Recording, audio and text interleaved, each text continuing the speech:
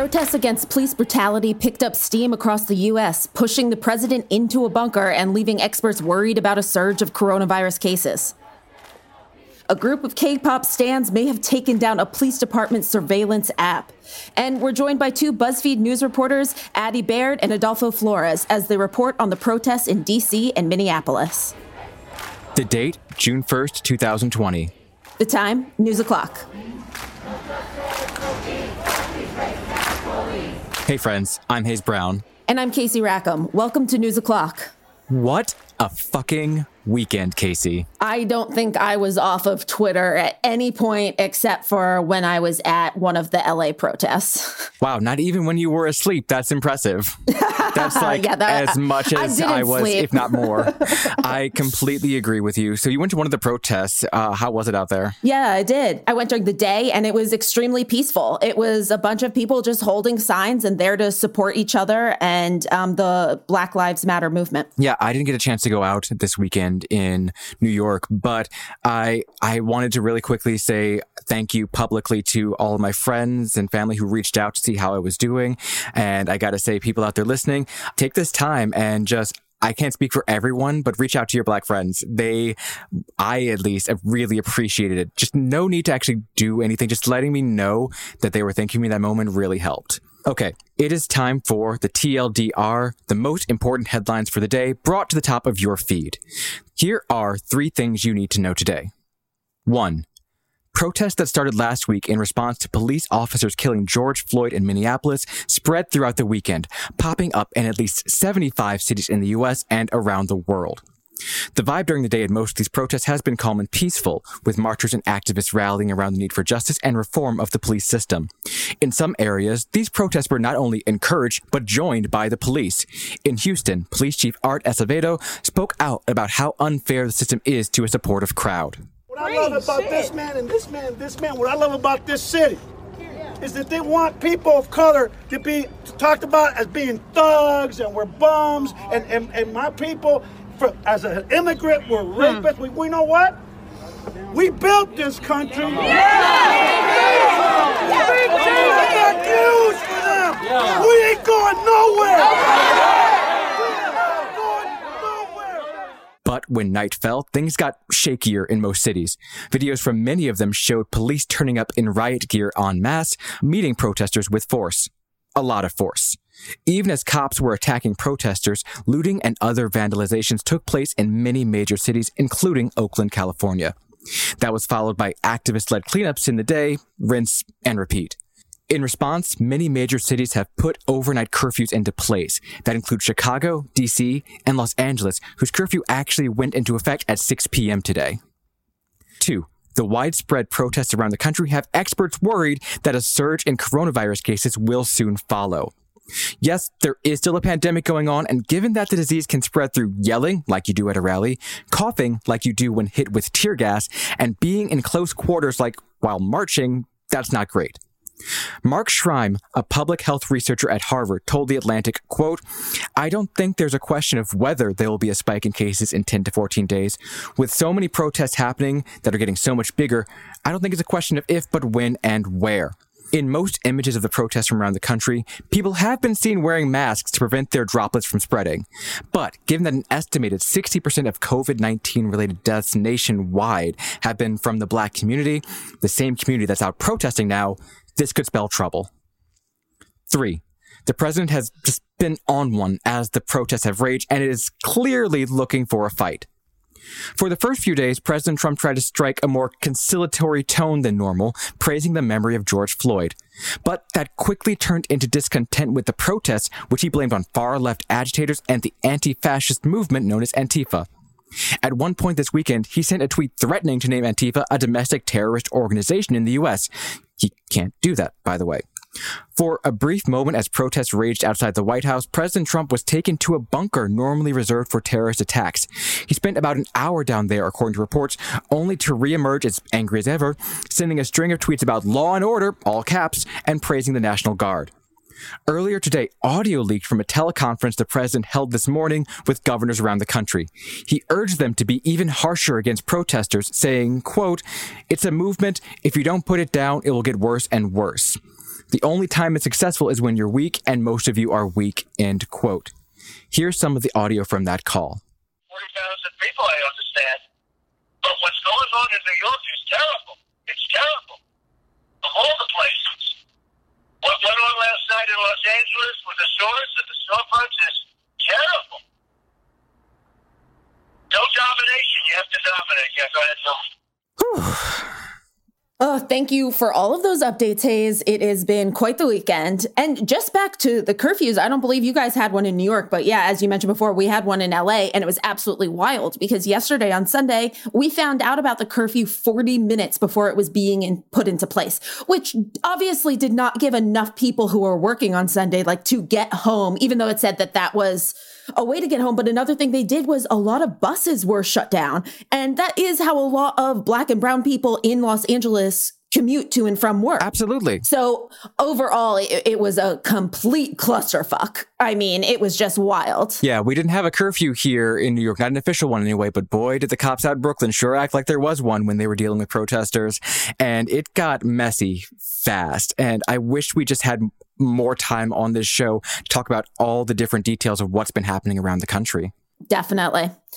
All right, it's time for today's good news, bad news.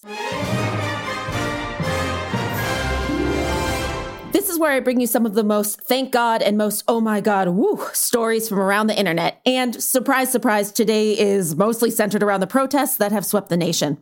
First, the good news.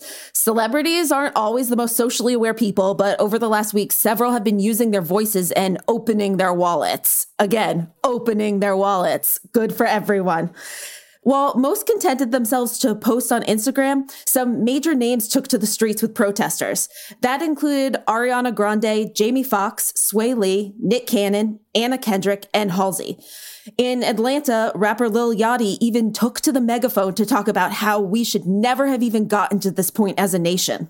Fortunately, we got to do shit like this to get our voices heard, but I feel like, we got to stand for something or fall for anything, you know what I'm saying? So, it's just... It doesn't make any sense to me, as I sat home, and I'm trying to make it add up as to why we have to go through breaking windows, demolishing this is ours. This is, I'm saying, we may not own it, but we live here. We raising our families here, and we building up our lives here. So it's unfortunate we gotta do this just to show our frustration. You know what I mean? It shouldn't take that. Other celebs weren't able to go and protest, but were able and willing to give cash. Some of the biggest checks came from power couples. John Legend and Chrissy Teigen gave $200,000 to Movement for Black Lives, the National Lawyers Guild, and the Bail Project. Ryan Reynolds and Blake Lively gave $100,000 to the NAACP Legal Defense Fund. I am so glad that at the very least, some of these people are writing these checks, because I feel like that's one of the things that you've seen throughout the years as these protest movements have popped up and faded away is first people asking, well, where are the celebrities? And then people asking, well, why aren't you donating these riches that you have to the cause? Definitely. And I think that was my favorite thing about Chrissy, because she had originally tweeted that she was donating $100K. And then someone on Twitter had a problem with it. And they're like, oh, so you're donating in support of these looters and stuff. And she was like, make it $200K. Boom. And some bad news today for people who are tired of K-pop stans spamming your Twitter feed. Turns out they can actually be damn good allies against police surveillance. On Sunday, the Dallas Police Department tweeted out a request for people to upload video of illegal activity to their app, iWatch Dallas. Things got wild when a K-pop fan and Twitter user tweeted, download the app and send all your fan cams. Send them all. Make their jobs as hard as possible. Get them frustrated. Make them take down the app. And side note for the less online, fan cams are usually edits of a fan's favorite performers shot at concerts and other appearances. They're all over stan Twitter, usually posted as a response to controversial tweets to get the views up. And the Dallas PD tweet def counted as controversial because the stans, they listened to the call to action. Within a few hours of their original tweet, the department said they'd taken down the iWatch Dallas app temporarily due to technical difficulties. It's not clear if it was the surge of K-pop videos that broke the app or if the police just didn't want to deal with it. I have such new appreciation for K-pop stans. That's what a method for the movement. Oh, do not upset K-pop fans. They are going to take no shit from anyone. They will band together and do what they must do. They're called Army for a reason. They are legion out there. And you know what, for once, shout out to you guys. When we come back, we've got BuzzFeed News reporters Adolfo Flores and Addie Barrett reporting on the ground. Stay right there.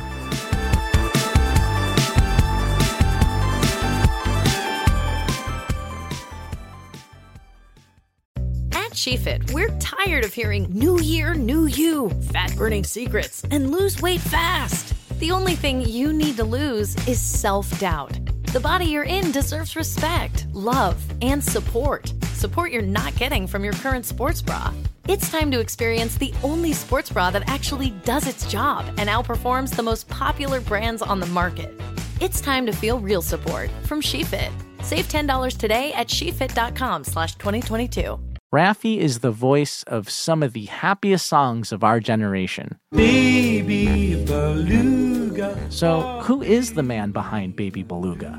Every human being wants to feel respected. When we start with young children, all good things can grow from there. I'm Chris Garcia, comedian, new dad, and host of Finding Raffi, a new podcast from iHeartRadio and Fatherly. Listen every Tuesday on the iHeartRadio app or wherever you get your podcasts. For my small bookstore to thrive, I can't just sell books. So I created a radio ad at iHeartAdBuilder.com to tell everyone about our author events, our story hours for kids, and our amazing lattes. Now we're busier than ever. I'd call that a success story. A custom radio ad from iHeart Ad Builder is the fast, affordable way to drive customers to your business. Put the power of radio to work for you. Get started now at iHeartAdBuilder.com. Welcome back. Things are absolutely batshit around the country right now, which is, fun fact, a technical term. BuzzFeed News luckily has reporters on the ground trying to make sense of it all. Today, we're talking to two of them about what they've seen covering protests this weekend. We're joined first by Addie Baird, who's based in Washington, D.C. Addie, thanks for joining us. Hi, thanks for having me. So, Addie, tell us, where were the protests focused last night? So the protests last night were mainly focused basically a block from the White House in a park called Lafayette. And from there, they spread out over downtown D.C., but that was sort of the centralized location. What was the energy like when you were there with the protesters? There was a lot of fire in D.C., it looked like from pictures. Yeah, it was really interesting. Me and Kadia, who's another BuzzFeed reporter, got down there about 7 o'clock.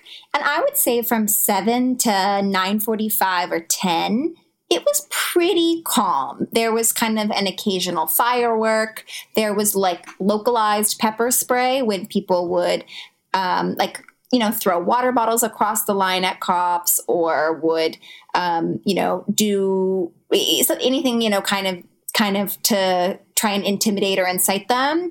But honestly, it was mostly people chanting and, kind of the traditional Black Lives Matters chants, like hands up, don't shoot, no justice, no peace. It was about 9:45, I would say. From 9:45 to 10, the energy completely changed.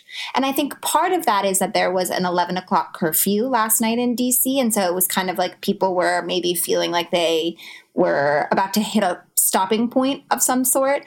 But it felt honestly very sudden. Suddenly there were tons of fireworks. There was a huge spurt of tear gas that absolutely escalated things. It was dark. People were suddenly lighting huge fires. I kind of came around a corner and all of a sudden there was just a giant fire in the middle of the street and people were ripping off branches and throwing it into the fire. People started breaking glass in the buildings around and we basically decided that we needed to start to pull back. And as we started to pull back, we turned the corner and there was just a giant car fire. So at that point, the energy changed and it was definitely tenser and it was definitely more dangerous. But at the beginning and for most of it, it was honestly a feeling of unity and solidarity. One of the things that's been reported is that President Trump's advisors are having a hard time convincing him that these protests aren't just about him. But how much of the anger outside the White House was directed at the president versus the system writ large? Almost entirely the system, I would say. It's obviously right outside the White House. And there was a little bit of, there was some chance of, am I allowed to swear? Absolutely. There was some chance of like, fuck Trump, basically. But it didn't really, honestly, it could have been any park. It was much more about the system.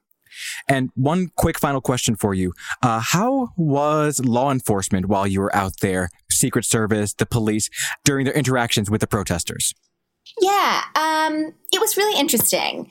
Like I mentioned, at the sort of early start of the protest, it was kind of like localized shooting of pepper spray. The cops kind of formed a line at one point. They formed a police line, not kind of, it was absolutely a police line to kind of block off one of the streets when it seemed like, I'm not totally sure why. I think maybe they felt like too many people were getting into the area. But that moment was an opportunity for protesters to get really close and up into these officers' faces. And so that was pretty early in the evening. That was kind of right as I was getting to the White House around 7.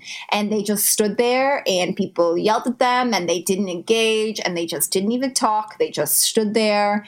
It was as the mood got tenser that the cops started to escalate. I was standing on Vermont Avenue, which is right near the White House on Vermont and H. And there was a whole bunch of police cars. And I was watching this big fire and realized that sort of right behind me and next to me, the cops were quietly getting into full riot gear. And it was a little eerie, honestly, to watch. And it was after that point that there was an MSNBC reporter that was shot and hit by a rubber bullet. There was a CNN cameraman who a cop hit him with his baton, even though he was saying that he was press. And I really do feel like the big shot of tear gas into the crowd about 9:45, 10 o'clock was a major escalation. Addie, well, thank you so much and stay safe out there. Absolutely. Thank you, guys. All right, next we're going to kick it out to ground zero of these protests, Minneapolis, Minnesota. BuzzFeed News' Adolfo Flores is joining us from there now. Hello, Adolfo. Hi. Adolfo, what have you been seeing since you landed in Minneapolis? A few hours after landing in Minneapolis, I went to the protest that was taking place outside of the 5th Precinct. And a little bit after 8 p.m., which is when a curfew started, one group started walking down the street and another group stayed at the intersection in front of the the precinct. I went with the group that was walking. And I would say 30, 40 minutes later, that group was met by state police who started launching tear gas at the protesters and, pushing them back. And it very quickly devolved. And it was really hard to, if you wanted to get to a safe space, to do so, because everywhere you turned, there was a line of police shooting tear gas.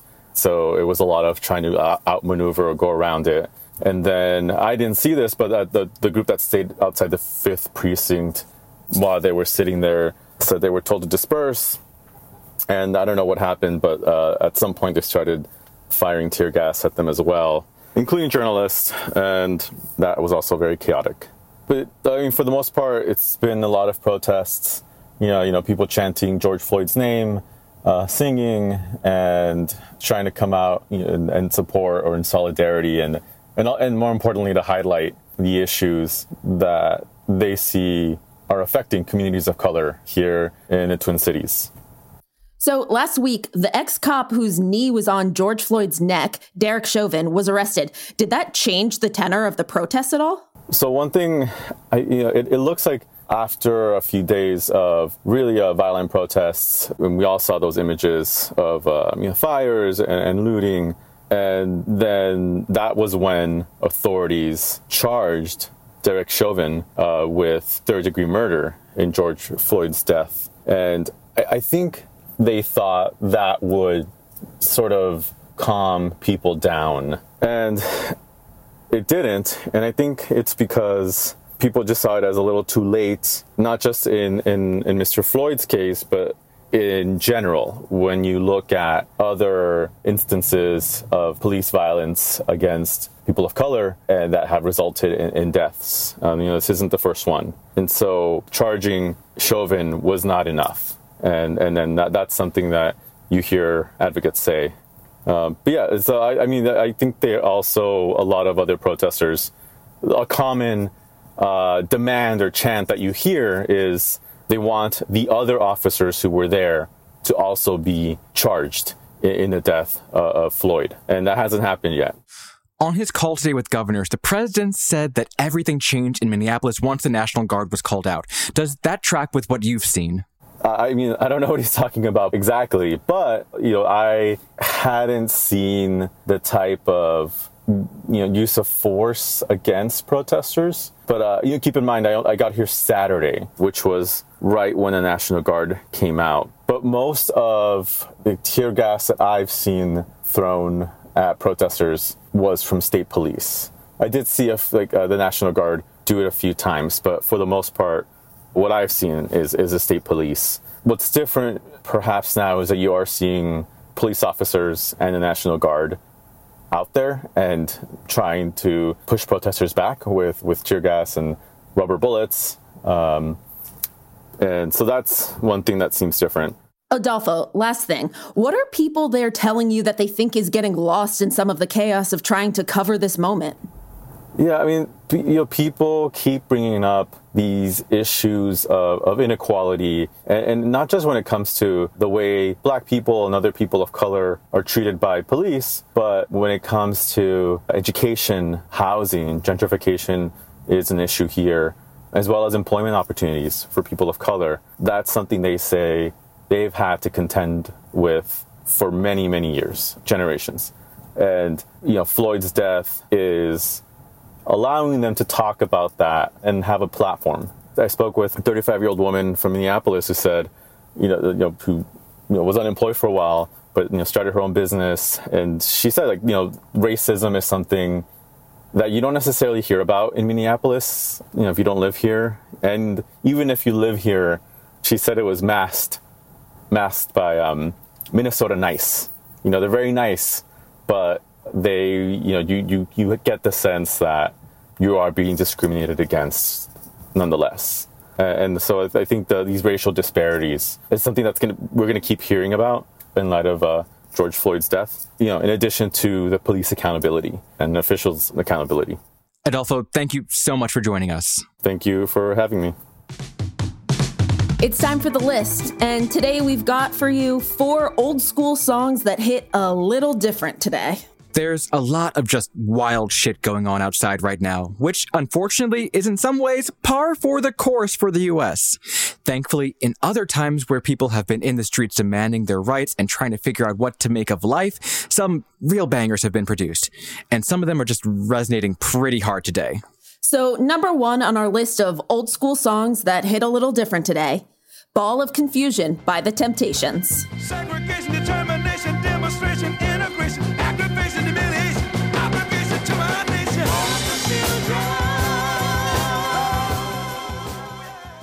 Number 2 on our list of old school songs that hit a little different today, For What It's Worth by Buffalo Springfield. There's something happening here, but what it is ain't exactly clear. There's a man with a gun over there, telling me I got to beware. Number 3 on our list of old school songs that hit a little different today, What's Going On by Marvin Gaye. What's going on? Yeah, what's going on? Tell me what's going on. I'll tell you what's going on. Right on. Right on.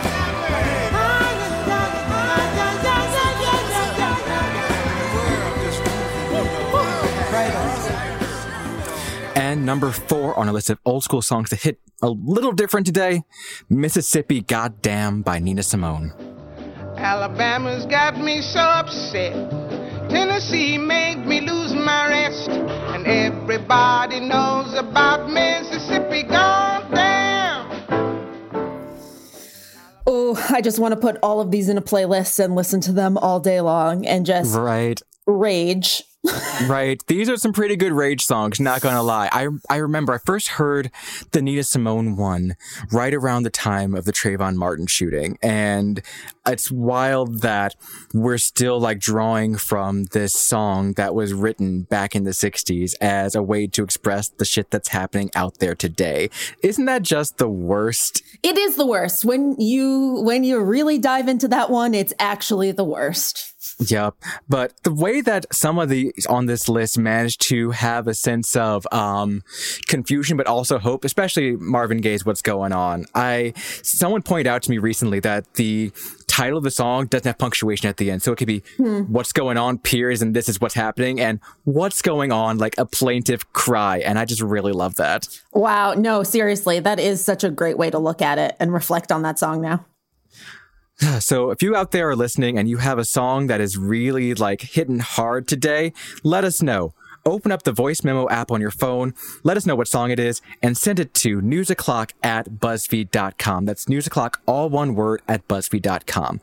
Or just shoot us a DM on Twitter. We're at newsoclock on Twitter as well. That's today's show. Join us tomorrow when Sachi Cole joins us again, this time to discuss the biggest thing critics of protests tend to miss. And remember, things are hard right now. That ice cream in your freezer, this is its moment. Be sure to subscribe to News O'Clock on the iHeartRadio app, Apple Podcasts, or wherever you go for your sound stories. And please take the time to leave us a rating and a review. It helps us figure out what you like about the show versus what you love about the show.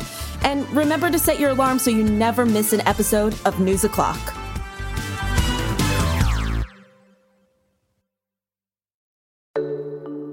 When's the last time you took a time out?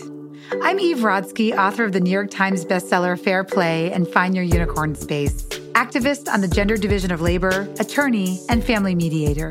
And I'm Dr. Aditi Narukar, a Harvard physician and medical correspondent with an expertise in the science of stress, resilience, mental health, and burnout. We're so excited to share our podcast, Time Out, a production of iHeart Podcasts and Hello Sunshine. We're peeling back the layers around why society makes it so easy to guard men's time like it's diamonds and treat women's time like it's infinite, like sand. And so whether you're partnered with or without children or in a career where you want more boundaries, this is a place for you, for people of all family structures. So take this time out with us to learn, get inspired, and most importantly, reclaim your time. Listen to Time Out, a Fair Play podcast on the iHeartRadio app, Apple Podcasts, or wherever you get your podcasts. This is Roxane Gay, the host of the Roxane Gay Agenda, the bad feminist podcast of your dreams.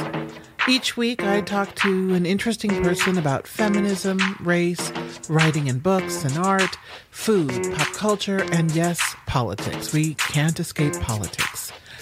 Listen to the Luminary original podcast, The Roxane Gay Agenda, every Tuesday on the iHeartRadio app, Apple Podcasts, or wherever you get your podcasts. What grows in the forest? Our imagination and our family bonds. The forest is closer than you think. Find a forest near you at discovertheforest.org. Brought to you by the United States Forest Service and the Ad Council.